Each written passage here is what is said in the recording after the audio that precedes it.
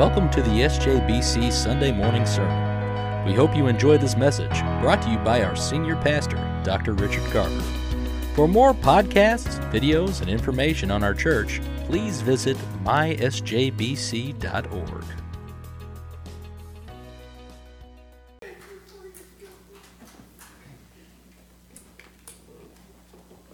Amen. Thank you.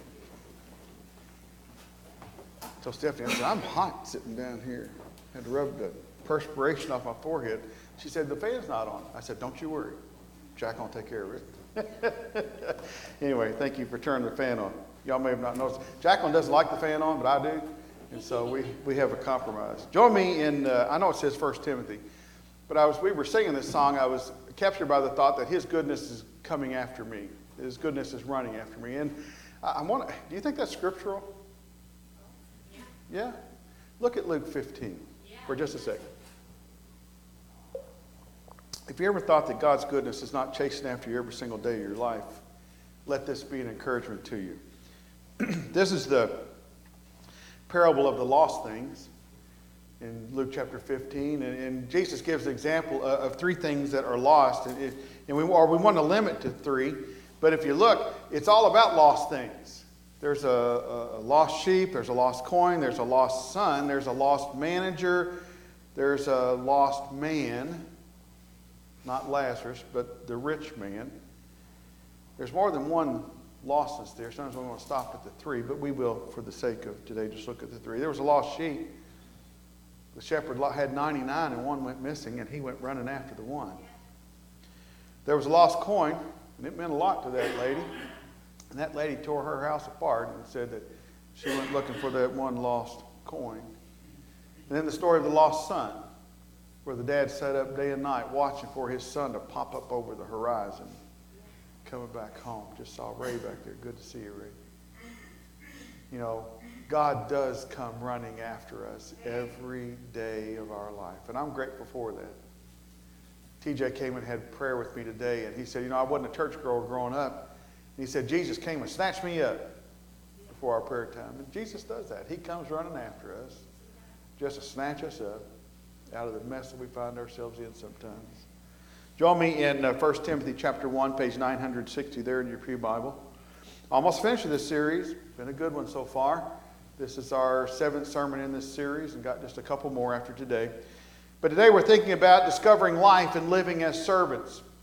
And I really don't want to kind of mix this up. And I really want to help you understand that as a member of South Jefferson, well, first, as a member of the family of God through your faith in Jesus Christ as Savior and Lord, and then as a member of this family, this bride of Christ, this local New Testament church, the South Jefferson Baptist Church, you're called to ministry. All of us are.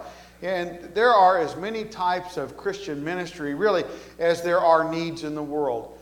Arlie Despain, and I've told the story before, he was a lost person when we served in Hodgenville, Kentucky, and I preached his brother-in-law's funeral. And Arlie Despain was known as a difficult man, even a mean man. He worked for the telephone company, and he was a big man. He looked kind of like Mr. Clean. His head was shaved bald, and he was just a big, burly man. And he's the kind of guy, if he was to punch you, it'd probably just go right straight through your face and out the other side. I mean, he would just... that kind of man. Well, and occasionally he would get angry at me because his wife would be caught in church a little later than he thought she should be, and he's sitting out in the parking lot and he didn't like it. And so occasionally he would say unkind things to me. Not real bad, just little kind of smart-alecky remarks. Well, he called me after his brother-in-law's funeral and said, I need you to get over here. Now, I thought I was going to lose my life. I really thought that he was calling me over there to beat him up, and I picked up the hammer that I had and stuck it in my pants and picked up the knife that I had and put the baseball bat in the back. No, I didn't do all that. But I did get in my car, and I drove over to his house, and he had a real long gravel driveway. As soon as I pulled in the driveway, he came running out of his garage, running straight towards my car. And I just barely got all four wheels onto his drive. And honestly, I slowed down when I saw him running at me because I thought, oh, Lord. And I started confessing my sins, because I thought I was going to die that day. And so he came running out. And I mean, it's like a big old bull. And he was running right straight towards my car, his head leaning forward and everything.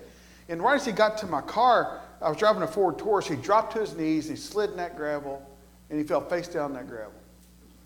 And he said, I got to get saved today. And Arlie did. He confessed Jesus Christ as Savior and Lord. But Arlie did something.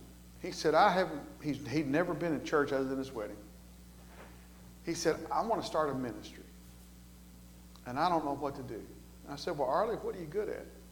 He said, I'm good at fixing. And we kind of talked through it. And he got a good dose of Jesus, I'll tell you. It changed him from the inside out. He quit so many different things all at once that it's wanted to kill him, just quitting all the things that he quit. But he understood that his call into our church and into God's family meant that he needed to serve in some capacity. And so there's a funeral home there in town called Bennett and Bertram, and he called Bennett and Bertram Funeral Home, and he said, guys, I'd like to start a ministry, and I'm going to detail every person's car who loses a loved one. And up until recently, he's kind of in bad health now, that's been his ministry since around 2000, 2002, that he has detailed cars for loved ones so that their car would be cleaned for free. He'd go get the car, bring it home, detail it, take it back to them. There are as many different kinds of Christian service as there are needs in the world. Miss Stephanie and I were serving at First Baptist Mount Washington. There was a gentleman that owned or was the manager of the auto parts store there. And he felt a call to minister to people after he came to Christ and didn't know what to do. And so he started what was called Car Care Days. And we modeled that here at our church a couple of years. And he would give oil changes to widows and senior ladies, and mothers of children with no father in the home. He would do minor car repairs, because he owned this car parts place, up to $600 per car. And he got to where he would do as many as 50 cars. He was paying for all of this out of the reserves of his business. But that was his ministry. Sometimes we think about ministry, it's always deacons or trustees or Sunday school teachers, but we forget that there's a lot of ministry that happens within a church and without a church that's all driven by our relationship with Jesus Christ. Some service happens within the walls of this church, and I'm grateful for the service that we do to members. We do a lot of member ministry, and I'm grateful for that. But most of our ministry, or at least what drives us, is ministry for people that's far from God. And I'm grateful for that. I'm grateful that we understand that the Bible, it gives specific examples of Christian service, but it doesn't give an exhaustive list. It's just to kind of get us started, just to get the ball rolling down the hill, and then we finish it out. But in this passage in 1 Timothy chapter 18, page 960 there in your pew Bible, Paul makes it pretty clear in his charge to Timothy about what some aspects of Christian ministry should look like. So join me in 1 Timothy chapter 1, verse 18. He says, Timothy, I'm giving you this command. We don't like that word. I don't want anybody commanding me to do anything. I know you don't either. We don't like being commanded. We have a natural instinct when somebody says, you have to do it, we automatically start thinking, no, I don't. I remember when Jessica was younger and we needed to discipline her, and I was getting pretty firm with her. And one day she turned around and looked at me and said, you're not the boss of me. I thought, well, you're just fixing to find out who's the boss of you. I wasn't the boss of her. But, well, I am. But we understand. We don't like being commanded. But we have to understand this is the gospel. And God's helping us understand that sometimes there are requirements to Christian faith. And this is a requirement for Christian faith. Paul says to Timothy, I'm giving you this command in keeping with the promises once made about you, so that by recalling them, you may fight the battle well. I thought he was talking about ministry. He just said a war word. He said, fight the battle well. He's talking about a guy that pastors the church in Ephesus. He's talking about fighting wars in the realm of church life. He says, or continues in verse 19, that you may fight the battle well, holding on to the faith with a good conscience, which some have rejected, and so have suffered shipwreck with regard to the faith. And then Paul names two people who suffered a shipwreck in their faith. He said, among them are Hymenaeus and Alexander. Alexander's the coppersmith. Wouldn't you hate for your name to be written in Scripture as a shipwreck? These two men, Hymenaeus and Alexander, they're in Scripture as examples of a Christian who has shipwrecked. That would be a terrible way to be introduced in the Bible. But he says, whom I have handed over to Satan to be taught not to blaspheme. That's a pretty strong way to mention someone in Scripture. Now, if you think about the church in America today, Christianity has really become much of a spectator sport. It's just people coming in, watching paid performers come in and do what paid performers are paid to do, and then they leave for the day. And then we go on Sunday, we sit and watch people on a platform perform and do what they do. I mean, after all, that's what they're paid to do. And so we come in the door, we put money in the plate, and then that pays them to come up here and do and to perform for us. But me, we think, I'm just a layperson. Now, in the New Testament, every believer in Jesus Christ is a minister. Every person is a minister and a priest before God. And that means that every minister in Jesus Christ is to be working and to be serving as a layperson. Every believer is to be a functioning member of the body of Christ with a God-given ministry to fulfill. In other words, every member of the local New Testament church is supposed to be a lay person. Now, that'd be you. Now, I'm not accusing you of not being a lay person. And so if you feel some kind of finger pointing here, I'm not doing that. I'm just telling you what Scripture is teaching us. That every believer is intended to be a serving, ministering, working lay person. We are not supposed to just walk in, view a performance, and then walk out unchanged. That's not what the Christian life's about. That's not what church life is about. That's not what worship is about. That's not what being family is about. Being family is about working together.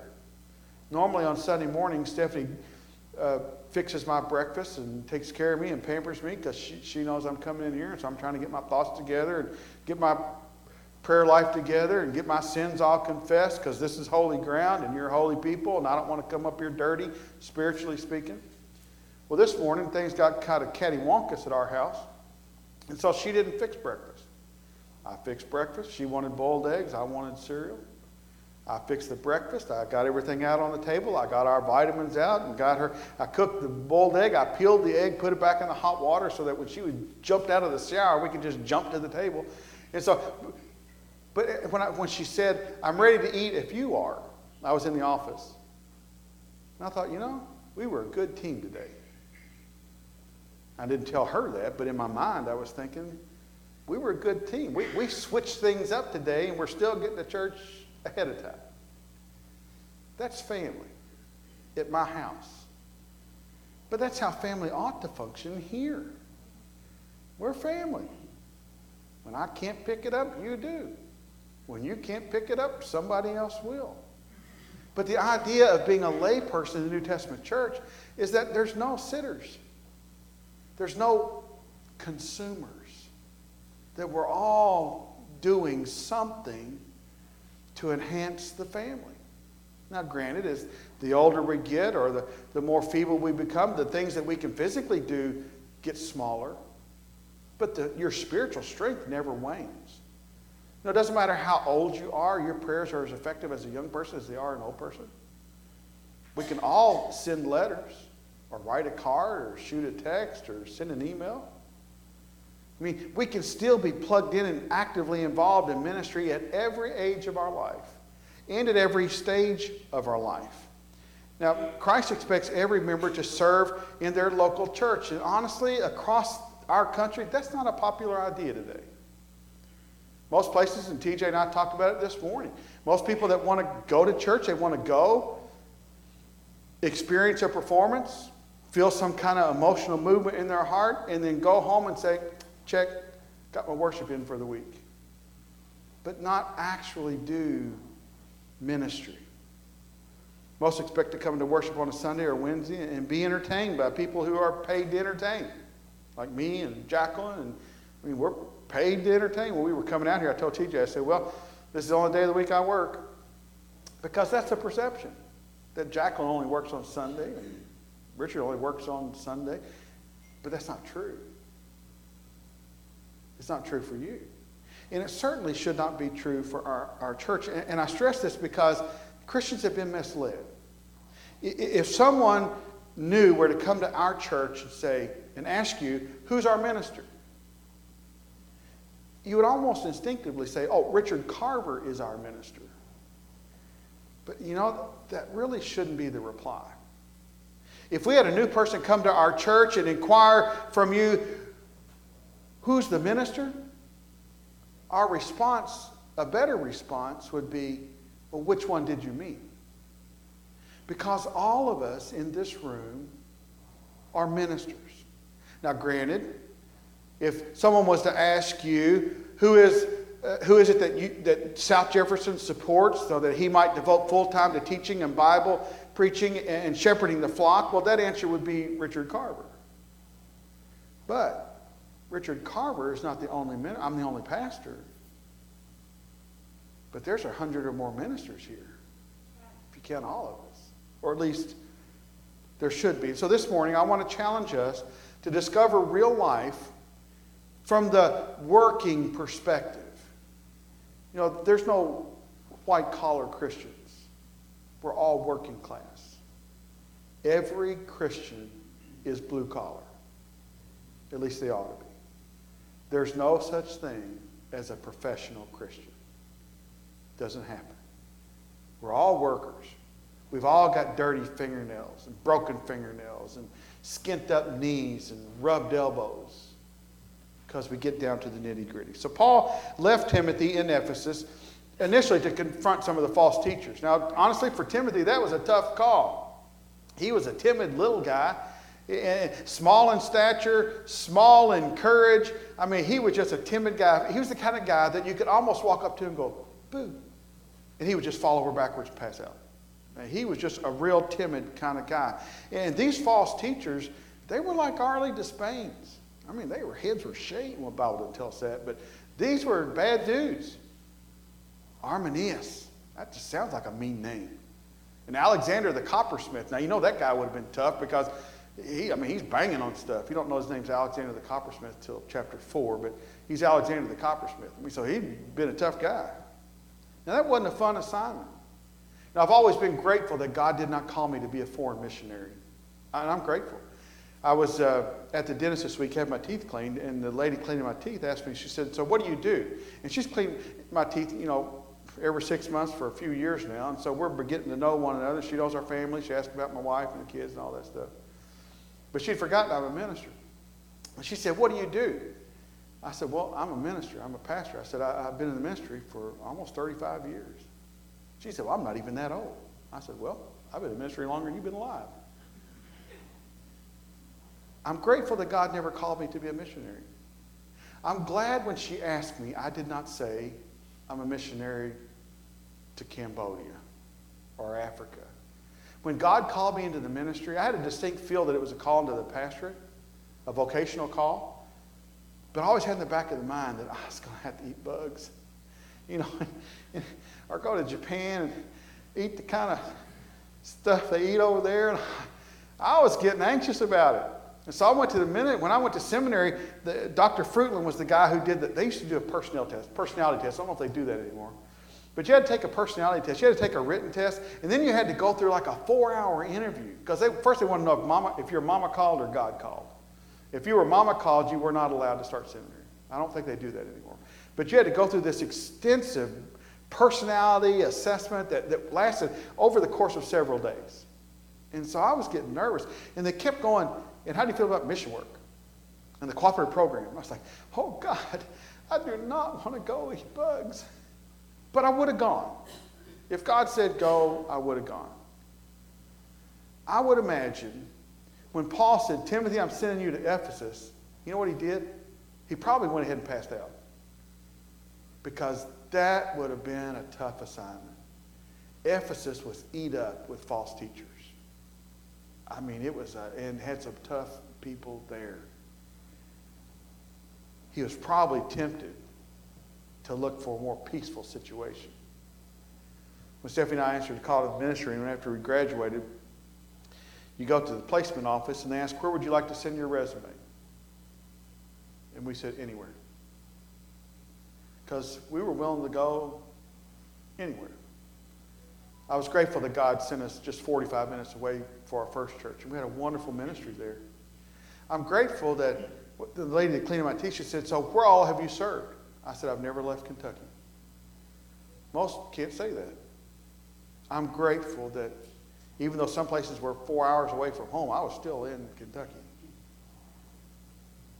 Paul urges Timothy to remain on the field and to confront the problems. He reminds Timothy of the gospel he's supposed to preach. And he helped Timothy remember the life-changing power that the gospel had in his life. And in our text, he returns to his task of urging Timothy really to hang in there. Don't give up. Don't throw in the towel, because God had called him to that place of ministry. Now, my assumption is that everyone in this room has had a similar call to Timothy. I want you to understand that you're not in this room, you're not a part of this family. No one who's a member of South Jefferson Baptist Church is an accident.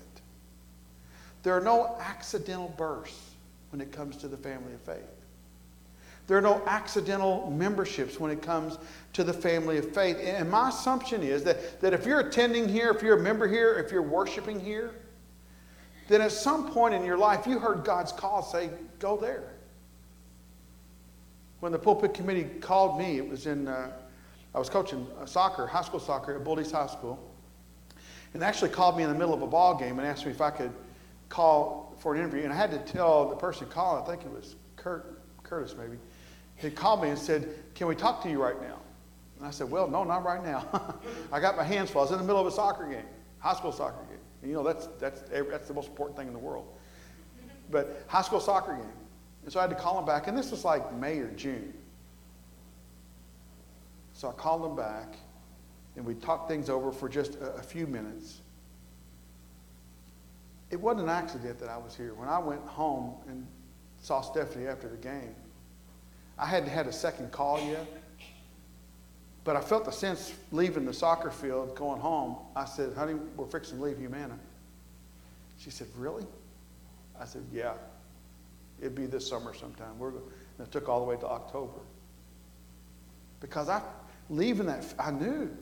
I sensed it. I knew in my heart. I didn't even know anything about you. And I didn't have to. Because I knew God was calling me. And that's why we're here. I didn't come by accident. And I'm going to tell you, neither did you. And I'm grateful for that. Because Scripture tells us that God equips His church with people that are gifted in particular ways to do particular things. And whatever it is that you bring to the table, I'm grateful for that. Because if you didn't bring it to the table, we wouldn't have it. Because none of us has everything. None of us, I tell our staff all the time, none of us is as smart as all of us. I mean, me by myself, I'm kind of dumb and I make a lot of mistakes. I'm grateful that I got a group of 6 around me to help me have bigger thoughts and to correct my thinking. I'm grateful for church council, that larger group, and our deacons that guides me in my thinking and my understanding so I can see bigger than myself and beyond myself. And that's not an accident. That's by God's design. So I'm assuming that you're called to be here. Or at least if you're considering the call to be here. Now, if you're called, then you're not here by accident or by convenience. You're a God-called layperson to South Jefferson Baptist Church. That's your job. You've been called to here. This passage here in Timothy shows us, and I hate to say the word, but shows us, because I got a big bag of M&Ms, but this passage shows us 7 principles. Didn't want to say that too loud. Sounds like a long message. But 7 principles for lay service and ministry that apply to every member. That's you, that's me. Somebody just hit the button on their car. Your car alarm is going on. The devil doesn't want us to hear this message. He's fighting. We're going to fight back. Every Christian is in ministry. Now, these aren't only principles that we need to know, but we need them to survive Christian service and Christian ministry. Because someday we want to hear God say to us, well done, thou good and faithful servant. He never says, well done, thou good and faithful pew sitter. That's nuts. He never says, well done, thou good and faithful just church member. He never says, well done, thou good and faithful coming to the performance person. He only ever says, well done, thou good and faithful servant. Another word for layperson. Another word for discovering life through ministry. To discover real life and serve the Lord faithfully, we got to understand some things about serving in lay ministry. And so these that I'm going to give you today aren't exhaustive. They're just trying to hold it within the passage here from 1 Timothy, because there are other principles. But just holding to this passage, just to give you a few from here, lay ministry is a holy expectation that God expects us to obey. You know, Jessica might have told me, you're not the boss of me. And that lasted for a few seconds till we got to the other room. And we can't say to God, you're not the boss of me. Paul started verse 18 with this command. Now, that word command in the original languages has its root in military thinking, and it's derived from a higher ranking officer giving a lower ranking officer an order that they expect to be carried out. But it goes farther than that. This word command, it's a 4-tier kind of command. It would be like a general telling a captain, telling a sergeant, telling a private, this is what you're going to do, all the way down the line. And Paul received his orders from the Lord. And Paul said, I got commanded, and now I'm giving you the command that I got, and now you are commanded. Now, here's where, as modern-day believers, we have to understand that we too now are commanded. It goes right down the line. He's passing his orders to Timothy, who passed them on to the church, and now they're passed on to us. And Paul's expression carries with it really this sense of urgent obligation. I'm commanding you to do it now, not to do it later, not to wait for a little while, but to do it now. Donald Guthrie, in his book, writes that Timothy is solemnly reminded that the ministry is not a matter to be trifled with, but an order from the commander-in-chief. Paul is saying, I'm God's ambassador here, and I'm telling you what he said. And he said that you're commanded. And Paul entrusted the Lord's command to Timothy. Now that's a lesson for us. Lay service is not an optional choice for the more dedicated. It's just not. If we understand lay ministry from a Christian perspective and from a biblical perspective, lay ministry, Christian ministry, this is not optional. It's not a maybe I will, maybe I won't. Scripture makes it clear that it's a command that we're committed to it. See, God doesn't call for volunteers. He just says you are, that I am, that Timothy was. We're all volunteers. And in lay service, it's that sacred trust from God to each individual, which each individual person has to obey, because that person's going to give an account. Paul says in 1 Corinthians that we're going to give an account for the things we've done in the body, whether good or bad. Now, I read my devotional guide this morning. If you read Our Daily Bread this morning, you read that God keeps a list. I don't like those kind of lists. Thank God we're forgiven by the shed blood of Jesus Christ, so the lists don't count against us. But there's a list out there. One of the lists is what we do that's for the good. That's how we get our crowns when we get to glory. But if God has called you to South Jefferson, make no mistake about it, he's called you to serve. That's not every single day, not every single week, but there is some capacity to which God has called you. He's equipped you for that capacity. And if he's called you to serve, he's really given you a sacred deposit that is entrusted to you by our commander-in-chief, which is the Lord Jesus Christ. We're under orders. And we're here to please him. We're not here for strokes. from other people. We're not here for self-gratification or even personal happiness. We're here to bring glory to Him. And that word glory means just to make Him famous. We're here to make God famous in this community in whatever way that we're gifted. Second, lay ministry. It's people building into the lives of people who build into the lives of people. It's just building people. Lay ministry is just people building. It's believers reaching seekers so that they might become believers too. And Paul entrusted certain things to Timothy. And then Timothy was to entrust those things to others. And others were to trust them to others. And eventually till it got to us.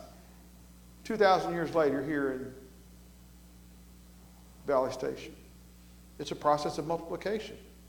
Where a more mature Christian imparts the life of Christ into one who's younger in their faith. And that person will grow to maturity and repeat the process. So in verse 18, Paul identifies the process of this passing on when he called Timothy my son. He didn't say fellow laborer. He didn't say pastor at First Baptist Ephesus. He said my son. And so we get the understanding that he's passing all of this on to his son, because someday Paul's going to pass away. He's going to give it to Timothy, and someday Timothy's going to pass away or pass on, and he's going to need to pass on to someone else. What often happens, though, is that service loses its personalization. Having a ministry comes to mean, well, I'm a deacon, or I'm a trustee, or I'm a Sunday school teacher, instead of I have a ministry. Now, these places of service, they're important. We need deacons, we need budget people, we need finance people, personnel people. They're all important. But if we ever lose sight that that's just a committee and not a ministry, we're missing it. Though all these committees, and you're going to have your photographs taken today, all these committees and teams that we have, they exist to advance the gospel. They exist to advance the kingdom of God. They're not to, yes, we receive some benefit from it, but all these committees and ministries exist for God's glory. None of it is for us. And if we ever get in our mind that this is for me, man, we have missed the boat. We have missed the mark, and we're in trouble. None of this is for us personally. All of this is 100% for Him, for His kingdom, for His glory. Yes, we get benefit from it. That's why Scripture tells us not to forsake the assembling of ourselves together, because we do benefit. And we are intended to benefit from it. Scripture says that we might spur and encourage one another on to greater ministry. So these things are important. But it's possible to miss the heart of lay ministry, which is building into people's lives. Third, lay ministry is done in alignment with our spiritual gifts. Several years ago, we started a new new believers class, and Logan teaches that class periodically. And part of the class is he introduces a potential new member to what our church believes, how we function, our polity, our governance. But another aspect of that is a spiritual gifts inventory, where it's like a 55 questions survey that we did not develop. It is developed by people much smarter than us, professional, Christian people who do that kind of research. And so we take that assessment, and there are 34 spiritual gifts initially. And it helps you find out what your spiritual gift is. And Paul, in accordance with the prophecies, he said to Timothy that he's instructing him in accordance with the prophecies previously made about him. Well, for us, this spiritual gifts inventory helps drive that. It helps identify a vein that you might get excited about, whether it's teaching or working or preaching or missionary. It just gives you a vein to kind of begin traveling down. And Paul was talking about his spiritual gifts when he told that to Timothy. And if this is the sense, it means that Timothy was serving God through God-given spiritual gifts. That he was serving God by aligning himself through his spiritual gifts to do what God had called him to do through lay ministry. Now, we're told that Timothy was timid. Apparently, God saw something that no one else did. Remember, God looks at the heart, but man looks at outward appearance. Scripture says that Timothy was timid, but obviously he wasn't. Because God would not have given him that assignment in the tough town of Ephesus if he was a pushover. Timothy was no pushover. He had a very successful ministry at Ephesus. That means he was tougher than nails. He was just tender-hearted. He was kind. But he was tougher than nails. Those Ephesians didn't know what hit him until he came along. I mean, my goodness. He came into that church and turned the whole thing around. Got it set right. Now, while not everyone's ministry will be pastoring, the principle holds true. All ministry, including lay ministry, is performed or should be performed by an individual through the God-given gifts that you have. I know I'm a big picture person. I'm not in the weeds person. Yeah, I've taken multiple personality tests, and I'm a big picture person. If you try to put me in the weeds, I'm going to die. I don't see that little stuff. I am looking way down the road, and I don't see this stuff down here. But thankfully, I got staff members who do. Logan is in the weeds. I mean, I can't see him sometimes because he's so far down in the weeds. But I need people like that because I don't see the weeds. And he pulls me down. You got to see this. I'm like, I can't. I'm looking back there. He says, no, you got to see this. And Logan will pull me down and make me look at it. I'm grateful for that. I'm grateful for that pushing of me. And so while we're all not called to the same thing, all of our gifts complement one another. When you minister in the area of your gifts, it's going to be a joy to serve. I like preaching. I won't say I'm good, but I like it. I like preparing for preaching. Sometimes I stand up and I preach at my computer screen. One of these days he's going to probably preach back at me. But I holler at it and point at it. I want to be a Baptist Costal is what it is, but I can't get it out. And so when I went to my study, I could holler with the best of them. You think I was a General Baptist preacher hollering. But that's not who I am. I'm just a teacher. I'm a preacher teacher. I'm grateful that we have people who compliment us in other ways, that teach in other ways. I don't know if y'all were at the Widows Ladies Lunch or not, but Mike's a comedian. He put on a 37-minute show that would be on HBO. It was hilarious. Were y'all there? I could never do that. But God gave us somebody who can. I'm grateful for that. I'm grateful for that. Lois can line up dishes like nobody else. I mean, man, she can get them going. I'm grateful for that. I'm grateful for the ministry that I see flowing out of us to one another. And it becomes a joy when we serve because we're doing what God has equipped us to do. Fourth lay ministry, it's a long-term campaign. It's not a short-term vacation. My grandfather pastored for 61 years and served about 61 churches. Well, not that bad, but he served a lot of churches. It damaged my extended family in a lot of ways because every couple, 3 years they were moving somewhere else. And I started studying Scripture, and Stephanie and I have never really sent out resumes. Maybe when we first graduated. On occasion we would. But most of the time, we've been contacted by somebody else. I have never called a church and said, hey, I'm your person. I'm your man. We've always just waited for God to work and to move and to open that door. But my commitment was, you never see pastors moving around in the Bible.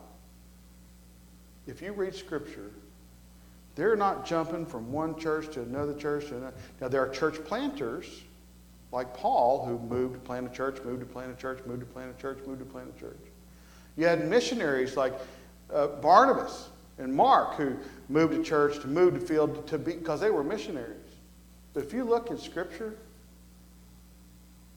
you won't find a pastor that ever moved when God said go there. So my understanding in ministry was, y'all didn't know it, but back in 2010, unless God changes his mind, y'all made a lifetime call. I'm sorry. But we went, every church we ever served, we've gone that way, that we're never going to leave. Unless God says you leave. It's the same way for church membership. You're in the family. There's no reason to ever leave the family. If there's a problem, work it out. If you can't work it out, go out in the parking lot and work it out. But you work it out and you stay family. You don't jump ship. That's not what Scripture's about. Paul says anything to churches, he says, stay unified, stay together. The world's watching. They'll see Christ through your love for one another. They'll see Christ through you. And so he calls us to understand that it's a fight. Paul says to Timothy, fight the good fight. Church work is war. It's spiritual war. And the word fight signifies that it's a campaign and not a single battle. To change the metaphor, we could use the word marathon. It's not a 100-yard dash. It's a marathon. We're in it for the long haul. Now, the enemy is trying to trip us up and wants to get us to drop out and to quit. That's what he wants. To serve the Lord faithfully, we've got to realize that we're in this for the long haul. And it's not going to be easy. He tells Timothy, fight the good fight. He even uses the word battle. Now, I've not really been in a battle. I don't want to be in a battle. But apparently Timothy was getting ready to have some battles. I mean, that's a hard perspective to think about. I mean, some people get all excited about ministry and service and they burn out. You know, the average stay for a pastor at a church is 3.2 years in Southern Baptist life. The average pastor goes to a church and stays 3.2 years. It's not because they're stepping stone. Most people think pastors want to go to the next bigger church, next bigger church. It's because they can't stand the heat in the kitchen and they want a different kitchen. It's 3.2 years for most pastors. Lifeway released a survey a couple of years ago that said in the last 10 years, 38% of pastors have walked away from their churches. That's a pretty high statistic. If they haven't walked away, they're considering walking away. I mean, that's a lot. Others get excited until the problems hit and then they quit. Some people bail out when they get some criticism, which that's always on Monday. Sometimes it starts on Sunday, but it's usually Monday. Others expect instant results, and when it doesn't happen, they get discouraged and quit. That's like this gospel to every home. It's work, folks, to go out, hang those on doors. But we're not doing it for us. We're doing it for Him. And we might do this for 30 years and not see one person. Doesn't matter. If God's called us to do it, we do it. We're doing it for Him. We don't know what God's doing with those gospels that we're placing on the door. And so sometimes we want instant results. When instant results don't happen, we're such a microwave generation, we want to quit and try something different. But all these problems could be solved if people would realize that the service to which God has called us and gifted us, it's a lifetime campaign against a powerful enemy. On a side note, Timothy's fight was against men in the church. That's usually where battles are anyway. Fifth, lay ministry is dependent upon authenticity. We'll go a little quicker here. Paul tells Timothy to keep the faith and good conscience. Faith, of course, refers to doctrine and belief. But he's told to trust in the truth of the gospel and walk uprightly in that truth, never to violate his conscience. They talked about how people have become shipwrecked for violating their conscience. Sixth, and sadly, lay ministry has casualties. We read in Timothy that there were at least two in Ephesus, Hymenaeus and Alexander, two in the congregation who had shipwrecked their faith. In other words, some go down in the battle, and these are church members. 250 pastors quit pastoring every year. That just sounds, that's why we got to keep putting people in the seminary. 200, now that's not all that's just Baptists.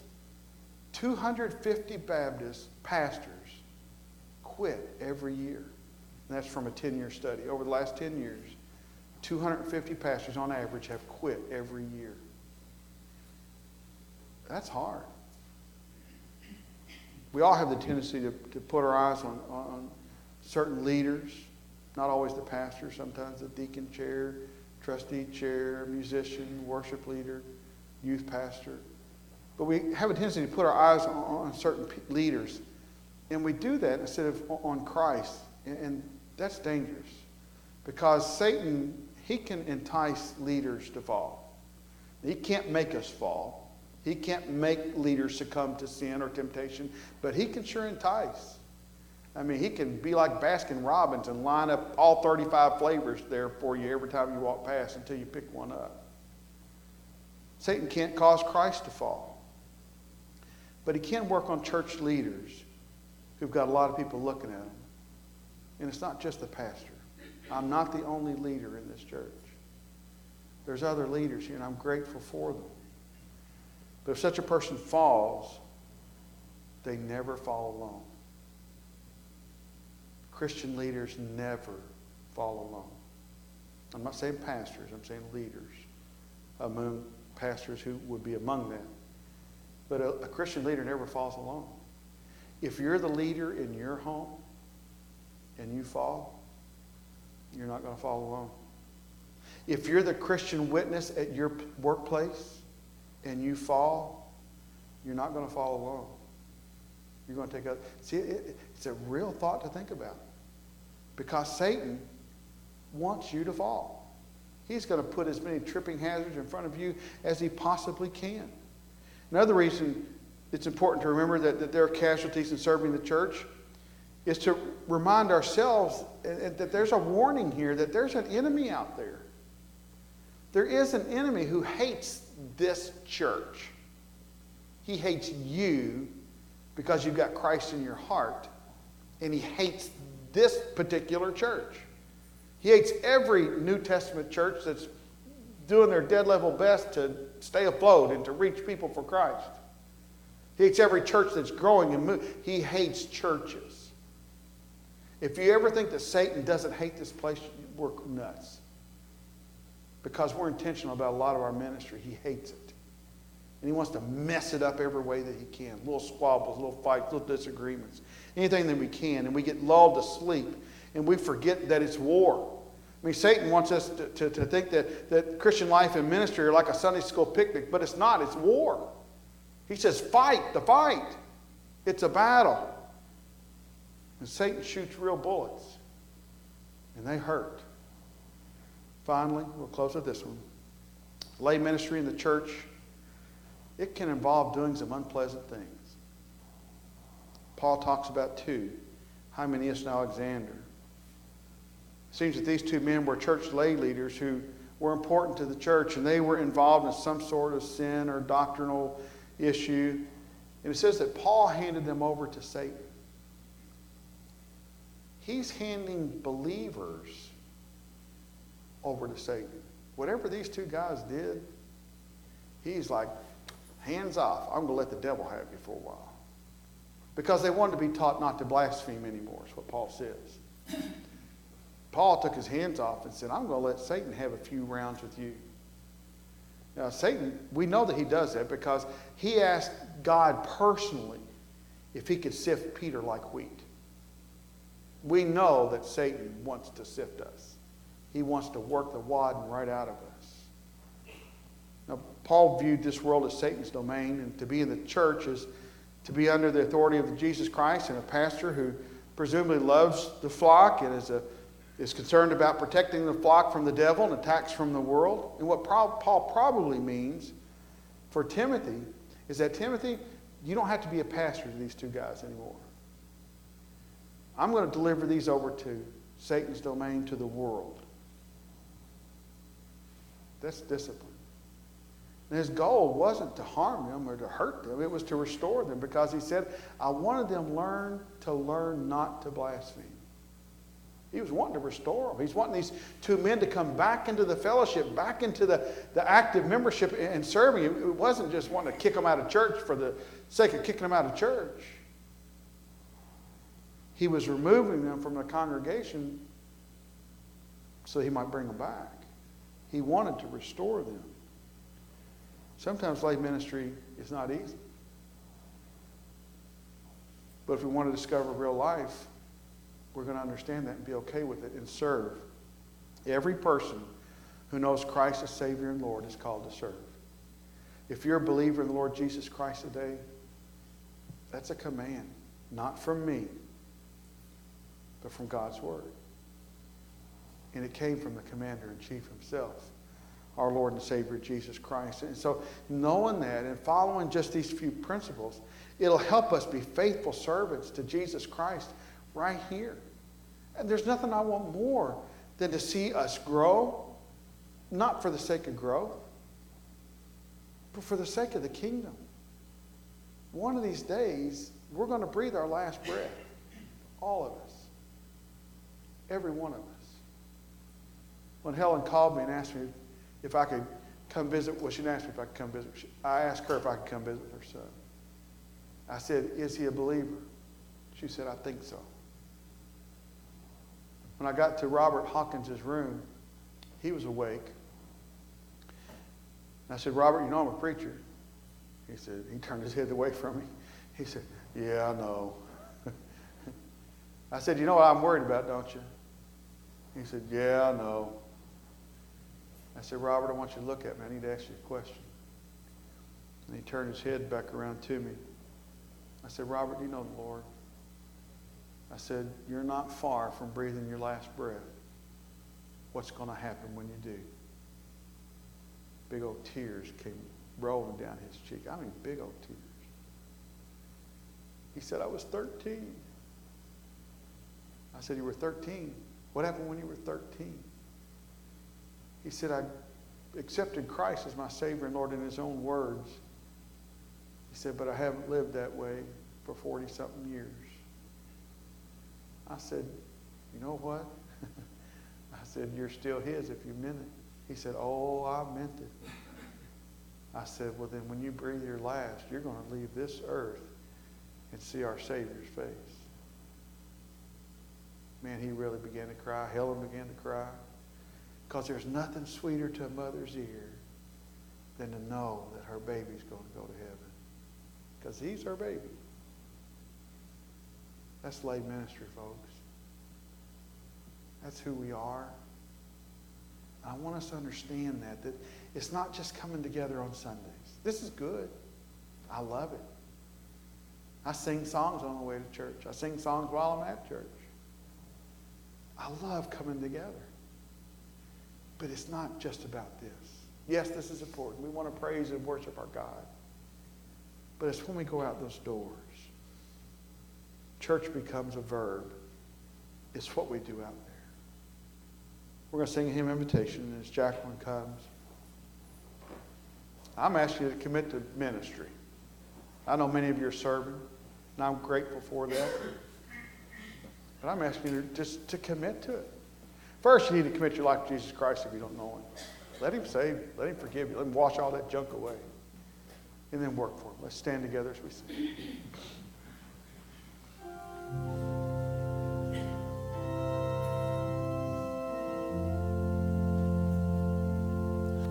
Take up your cross and follow me.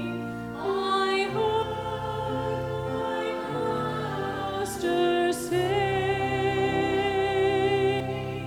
I gave my life to ransom thee. Surrender your all to